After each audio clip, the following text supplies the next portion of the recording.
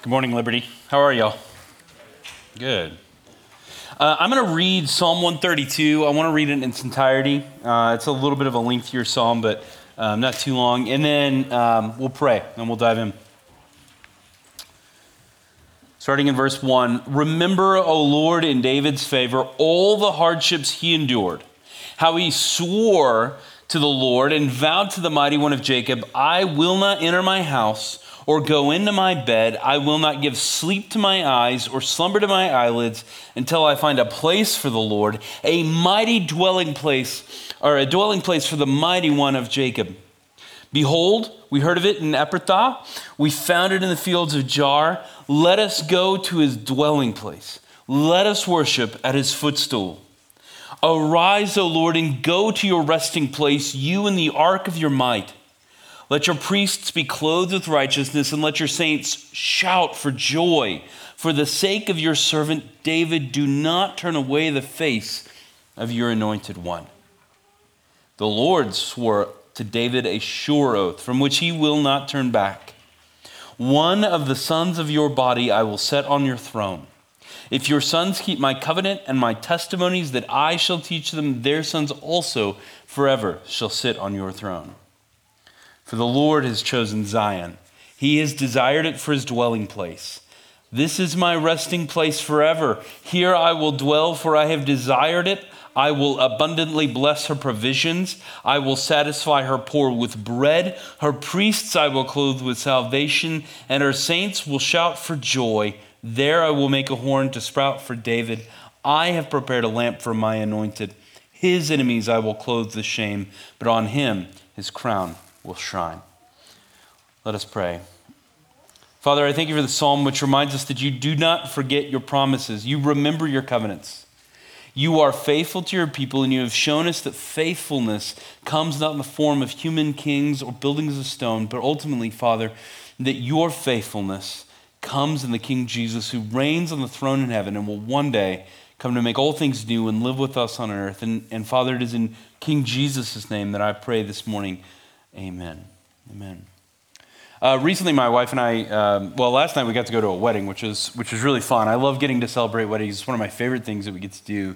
But we had been talking recently about the fact that we were coming up on 14 years of marriage, and we were kind of kicking around, what are we going to go do? How are we going to celebrate this moment? I don't know why, but 14 seems really momentous to us. You know, somebody mentioned recently to us it was 2 cycles of 7, and they felt like that was significant. We'd survived 2 cycles of 7. So this seemed to be like kind of a big deal, and we were talking about, well, how are we going to celebrate this? What are we going to do? We love to celebrate our wedding anniversary some way. All right, it can be small. Sometimes it's a date night. Sometimes we take a trip to Oklahoma City or Lubbock or something like that. Lubbock, if we get really desperate, because you got to be in a really bad place to want to go to Lubbock, right? It's just never high on the agenda, but sometimes it's what you can do. It's what you can, you've got the childcare enough to make that work. But we love to celebrate our wedding anniversary, and really at core, what we're doing is we're celebrating a promise that we've made to each other. A promise to have and to hold, for better, for worse, for rich or poor, in sickness and in health, till death do us part. That's the promise that we've made to one another. That's a covenant that we've made to one another.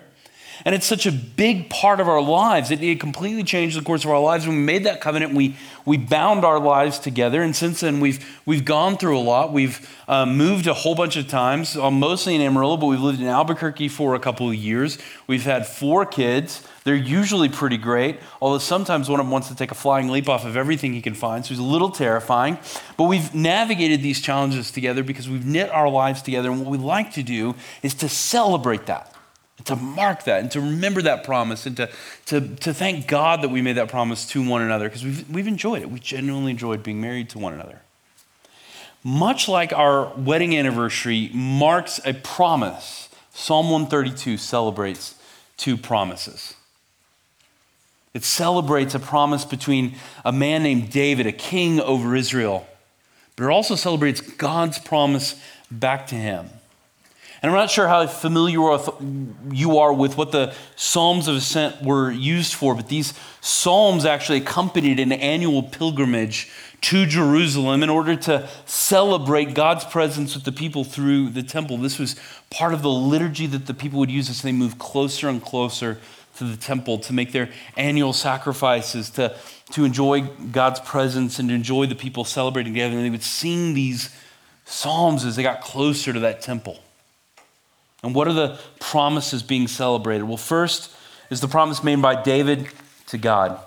In verse 2, we're told how he swore to the Lord and vowed to the mighty one of Jacob, I will not enter my house or go into my bed or give sleep to my eyes or slumber to my eyelids until I find a place for the Lord, a dwelling place for the mighty one of God. You ever had a moment where you're just like perseverating on something so much that you cannot get to sleep at night? It just keeps turning over and over and over in your brain. You know, maybe it's a big conversation you have to have the next day, or it's something hard at work, or something that you're excited about maybe even, and you just cannot get to sleep. You ever been there? Am I the only one who does that? And I just like stare at the ceiling, and I keep looking at the clock, and it's still like 3 a.m, and I'm like, come on, like I just need to get to bed. I just need to get to sleep, but I can't stop thinking about this thing. That's where David was. His mind was captivated by this idea that there was this thing missing in the spiritual life of Israel, and that place was a physical, permanent dwelling place for the Lord. David could look around and he could say, like, I live in a nice house, relatively speaking, for the people of Israel. Right? I live in a nice home. It has wood paneling. Do you remember when wood paneling was a great thing? David had wood paneling in his house, and he was excited about it, but he felt bad because the Lord didn't have that. You know what the Lord dwelt in when he made his home with the people of Israel, where the Ark of the Covenant was stored, where all the religious items were? Do you know what David, or where that was? What that was occurring in? A tent. Right? David's got wood paneling and God's got a Coleman, right? Like we can go down to Home Depot and pick this thing up. And David's feeling bad about this. He wants to build a house for the Lord. This idea has captivated his attention. Now David knows God doesn't need a human house. He doesn't need to be served by people in that way, but he knew that God would condescend to his people, and he had done so for a long time. He would meet with his people ever since he brought them out of Egypt into Israel. While they were moving from Egypt to Israel, he met with Moses in this tent called a tabernacle. In all of David's life, this tent had stayed in a place called Shiloh, but Shiloh was far away from David. It was not the place where he had made his capital. It was not Jerusalem. This was a city that he had captured from the Jebusites and had taken over as a place to rule his kingdom from. It was actually the place where Melchizedek, if you remember that name from the book of Genesis, had also reigned from. So there's some connection there. There's some spiritual importance to Jerusalem, even at this point. But David doesn't want to reign apart from the presence of God. So he did something completely unprecedented. David moved to Jerusalem the Ark of the Covenant, a box that was supposed to belong in the tabernacle. It had been captured by the Philistines. It had been recaptured. And since then, it had stayed in a wooded area, or an Ephrathah, called Kiriath Jearim. And this ark was a ceremonial item in the tabernacle. It was meant to reside in the Holy of Holies. It's the very back portion of the tent. Only the priest, the high priest of Israel, could enter into that place once a year, and he would make a very important sacrifice on the Day of Atonement. Only one who could do this. But David, and it was said to be the place that God made his footstool on the earth. So David brought this holy relic to Jerusalem's touchstone for the presence of God to the city where he lived. But for David, it wasn't enough. He felt this need to build a house, a temple worthy of the infinite God of the universe. And so in this middle of the night, when this is keeping him awake, when he is just fascinated by this idea, he swears to God that he would build for him such a house that he might dwell with his people. He might dwell near David. He might dwell in this capital for this kingdom. And so he makes God this promise. And that's our first promise. David promises to build a house for God. But God does something interesting. He tells David, this man who has been a warrior much of his life, who is notorious for the body count that he has created, for the men that he has killed in order to defend Israel. that because he has blood on his hands, David wouldn't be the one who would build the temple. So David is not, at least directly, going to fulfill this promise that he made, but David's son Solomon would be the one who built the temple. Nevertheless, at the dedication of the temple, when it was built, the people sang this psalm, or a portion of the psalm, according to 2 Chronicles 6:41.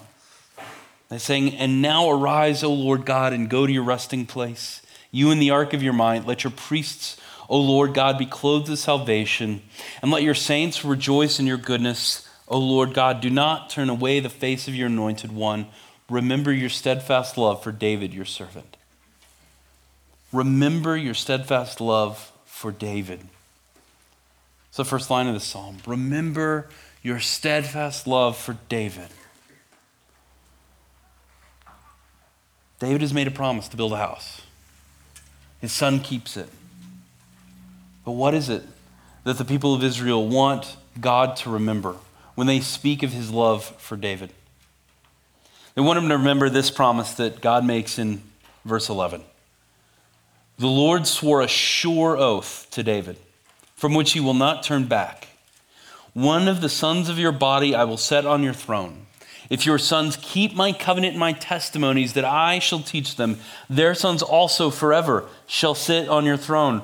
For the Lord has chosen Zion. He has desired it for his dwelling place. This is my resting place forever. Here I will dwell, for I have desired it. I will abundantly bless her provisions. I will satisfy her poor with bread. Her priests I will clothe with salvation. Her saints will shout for joy. There I will make a horn to sprout for David. I've prepared a lamp for my anointed. His enemies I will clothe with shame, but on him his crown will shine. I love how in this psalm David swears an oath to God, but it is the Lord who swears a sure oath. It's actually more serious. God's promise back to David is more sure. It's more sure than anything any other man can promise. And for a king, the thing that might be most important more than any other thing would be a dynasty, right? To know that his family, his sons, his children would be running this kingdom and hopefully running it well for a very long time. A king would want nothing more than to know that his children would carry forward his legacy and be on the throne for a very long time. But David's own family situation was a bit of a mess, right? Maybe some of you came from broken homes. You came from a family with a lot of drama. You came from a family with a lot of hurt. David's family might have even been worse than yours. And I'm not going to get on into all the gory details here, but I would say at some point, take it upon yourselves to read the book of 2 Samuel. David's family had a lot of drama and a lot of confusion and a lot of pain and a lot of hurt. But despite all that, God promises David that one of his sons, one of his descendants will always sit on the throne, that God will dwell with his people in Zion. He's going to provide for his people. I love how Peter Leithart put it in his book, A Son to Me. He says, David planned a place for the Lord, but instead the Lord promised a place for Israel. Now, on the face of it, these are two separate promises. It looks like what God is doing is promising a Davidic king and then also separately that he will dwell with his people. Right? You could see how these two ideas could be separated from one another. You might think Davidic king and God dwelling with his people, two different ideas. But when the Psalm quotes God talking about dwelling with his people, he says, there I will make a horn to sprout for David. A horn is a symbol of power and often refers to the descendants of kings. I don't quite understand the image myself, but there it is. And then he says, I have prepared a lamp for my anointed, for the Mashiach, the Messiah.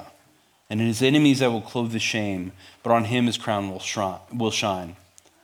An important theme about the Davidic kingdom is his connection to Jerusalem, usually through this idealized notion of Zion. Whenever you see Zion, it's talking about Jerusalem, but it's talking about Jerusalem at its best, what it could be when God dwells there. But this Davidic king in this place of Zion where God dwells with his people are actually two linked ideas. They really are, at the end of the day, inseparable ideas.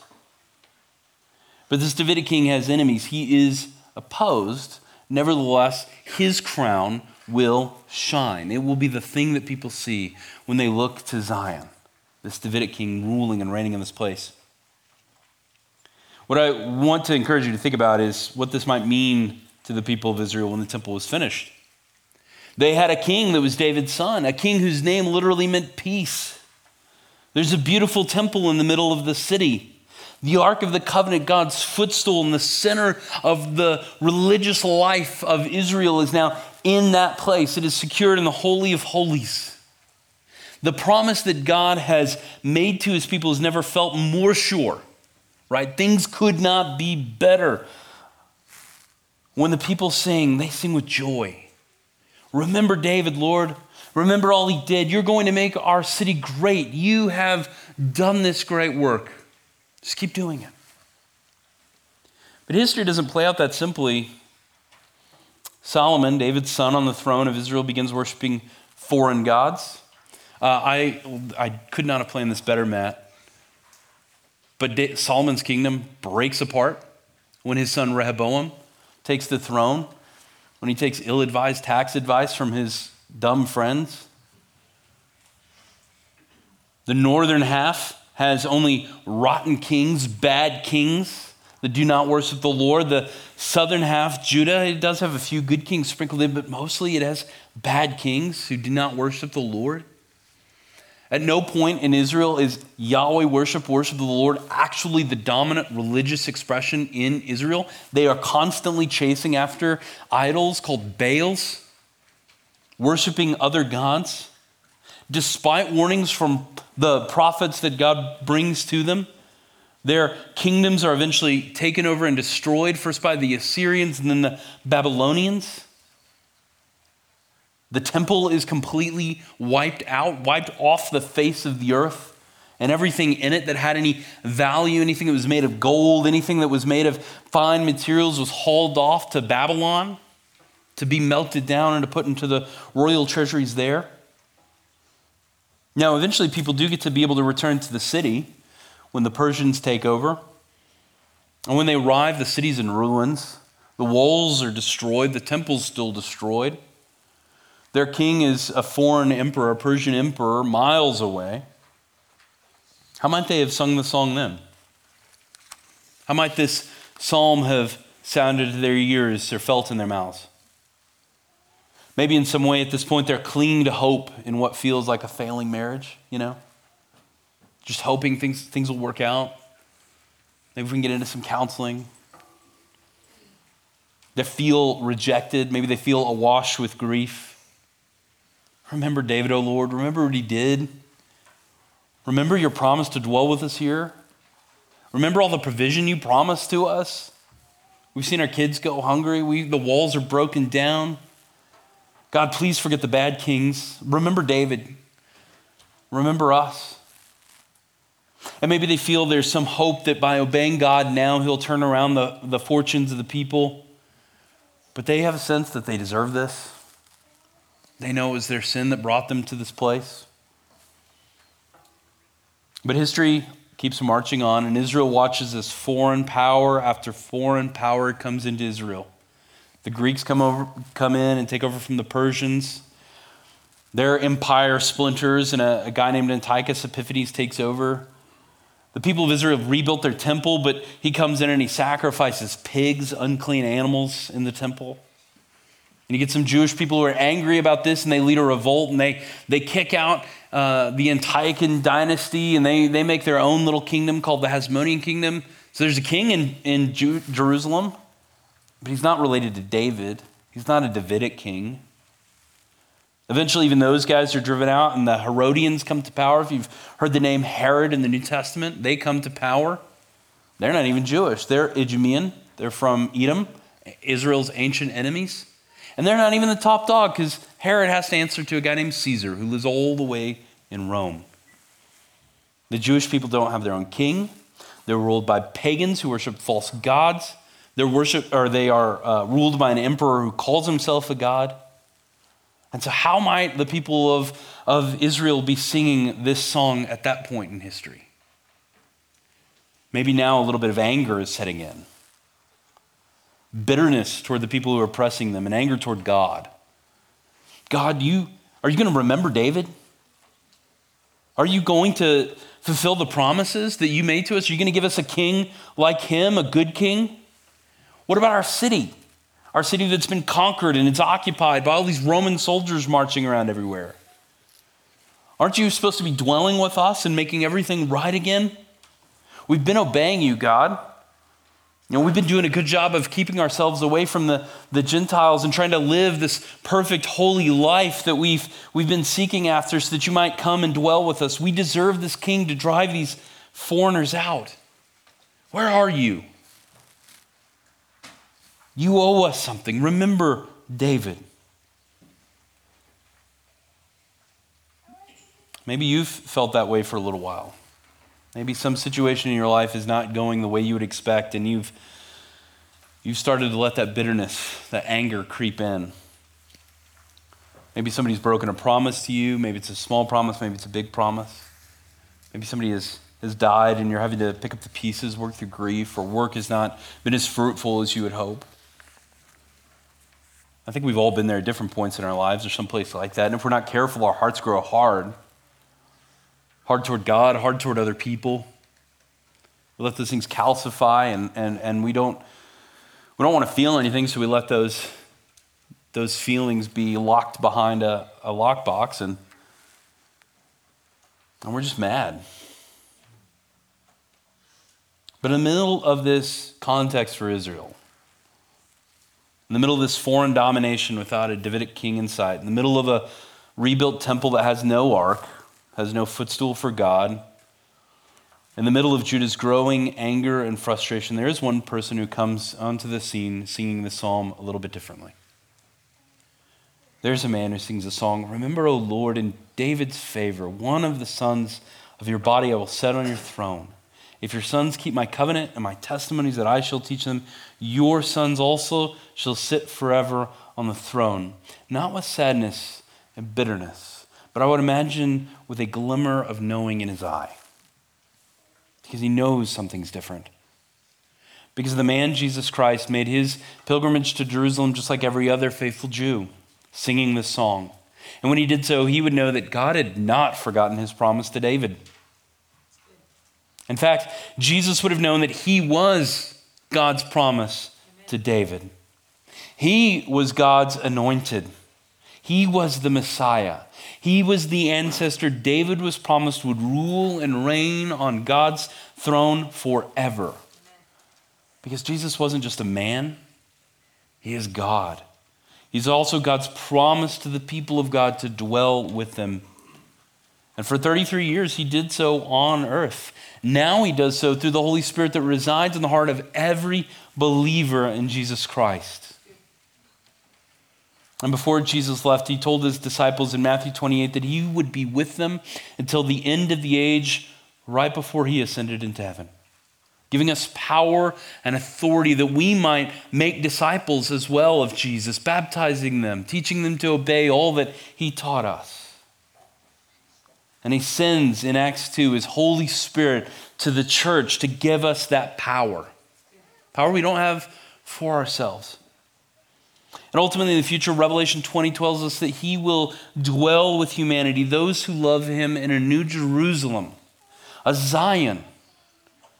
God won't have a footstool on earth, and he won't be hidden from sight by temple walls. Rather, we're told in that great city there is no temple because God himself is the temple. He shines like the sun in the middle of the day, and to whom all the kings of all nations, not just little Israel, but Edom and Babylon and Rome and Greece, bring their glory. God does this now and will in the future more directly dwell with people, resting because his work is complete. I know a couple weeks ago, I even mentioned this text in the context of Psalm 130. And you might think, he sure comes back to this a lot. And yeah, I do. Because this is where the Bible is leading us. This is where the story is taking us. To this moment where God truly is with his people, where we are truly with him, with no mediating force. It's us and the Lord together, the way we were always intended to be. This is the thing that the people of Israel were truly hoping for, even when all they could see in their hearts' imaginations was a building made of brick and mortar and a land they could call their own, where God would show up periodically to forgive them of their sins. But what they were craving for, what they were desiring, was actually so much greater. Now, the believer in Christ right now may feel that God's promises is far because there are hard things in your life. And sometimes that's all you want is that next step. You want that pain relieved. You want God to seem like he's working in that situation. And I want to encourage you to rest confident that God's promises are ultimately fulfilled in the death, resurrection, and ascension of Jesus and in his future return as the King. Not to bring simply a footstool like the ark, but to bring the whole throne, to bring all of heaven to earth. You can know that Satan, sin, and death were all defeated on a Roman cross. That those enemies were put to shame. And it is he, the Revelation says, is given a crown of glory, this Davidic king that we have in Jesus. And when he does return, he will wipe away every tear and make all things new. You might feel like Judah after you have returned to find Jerusalem in ruins, sad and devastated. You might feel like Judah being ruled by the Romans, angry about the things that have happened to you. But Psalm 132 reminds us that God dwells with you through his Holy Spirit. And as hard as things are right now, God will keep his promise to dwell with you. He isn't going to abandon you. The same can be said for marriages that are full of challenge and conflict, or for those who have lost family members to our enemy, death, an enemy that will ultimately be destroyed. God's promise to dwell with you, to dwell with us, to clothe us in salvation. That means even death will not get the final word. Death is one of the enemies that Jesus has defeated and is one of the enemies that he will ultimately destroy and put to shame. Now, some of you in this room might not know Jesus. You might have heard the name Jesus, but you may not know Jesus. You may not call yourselves a worshiper of Christ, and maybe you're here just to visit this church or somebody brought you here today. You only know what the Bible calls the groaning of the world.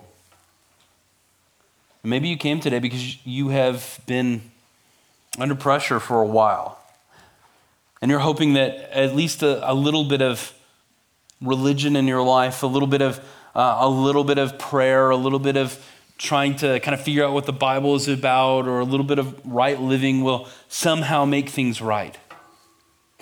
I want to tell you, we're glad you're here. Your expectations may be a little bit off, but we're glad you're here. But here's the thing. Jesus isn't interested in being king of your Sunday mornings. He is interested in being king of your life. He is interested in fulfilling his promise to David and applying that promise to you and to dwell with you for eternity in peace and hope and glory. He may not relieve a particular situation in your time of choosing, the time you feel is right and as expedient as you might want, but he is inviting you into his eternal kingdom, where the greatest thing that we could want, God himself, not human relationships, not material wealth or blessing, not short-term health, but God dwelling with his people will be eternally present.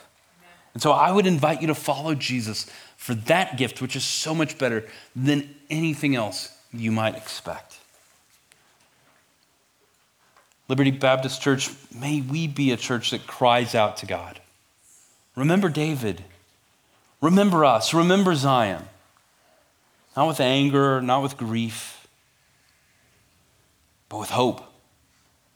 Knowing that God has not forgotten his promise to David. Knowing that he has been faithful to David. He will be faithful to his promise to David. And he will be faithful to his promise to us. Amen? Amen. Let's pray this morning. Father God, we thank you. I thank you for this church. I thank you for what this congregation means in the Panhandle. I'm always blessed to be here with these folks. Father, I know that they are a faithful people to you and that there is so much going on in this place every week through the lives of this people in Dalhart and in the surrounding communities.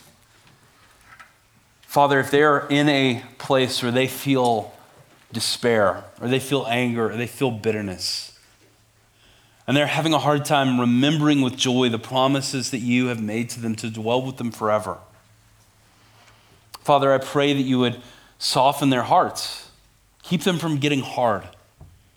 I pray that you would show them some grace and mercy in their short-term situation, but I also pray, Father, that you would let them see further out.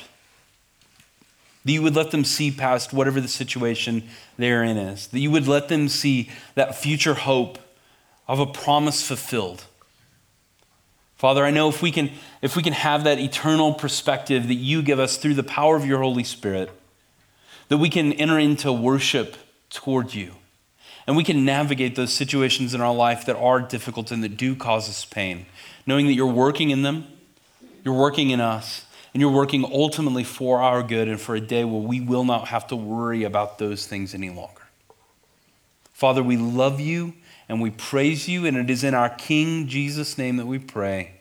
Amen. Amen. Will you stand and let's make this our song to the Lord together?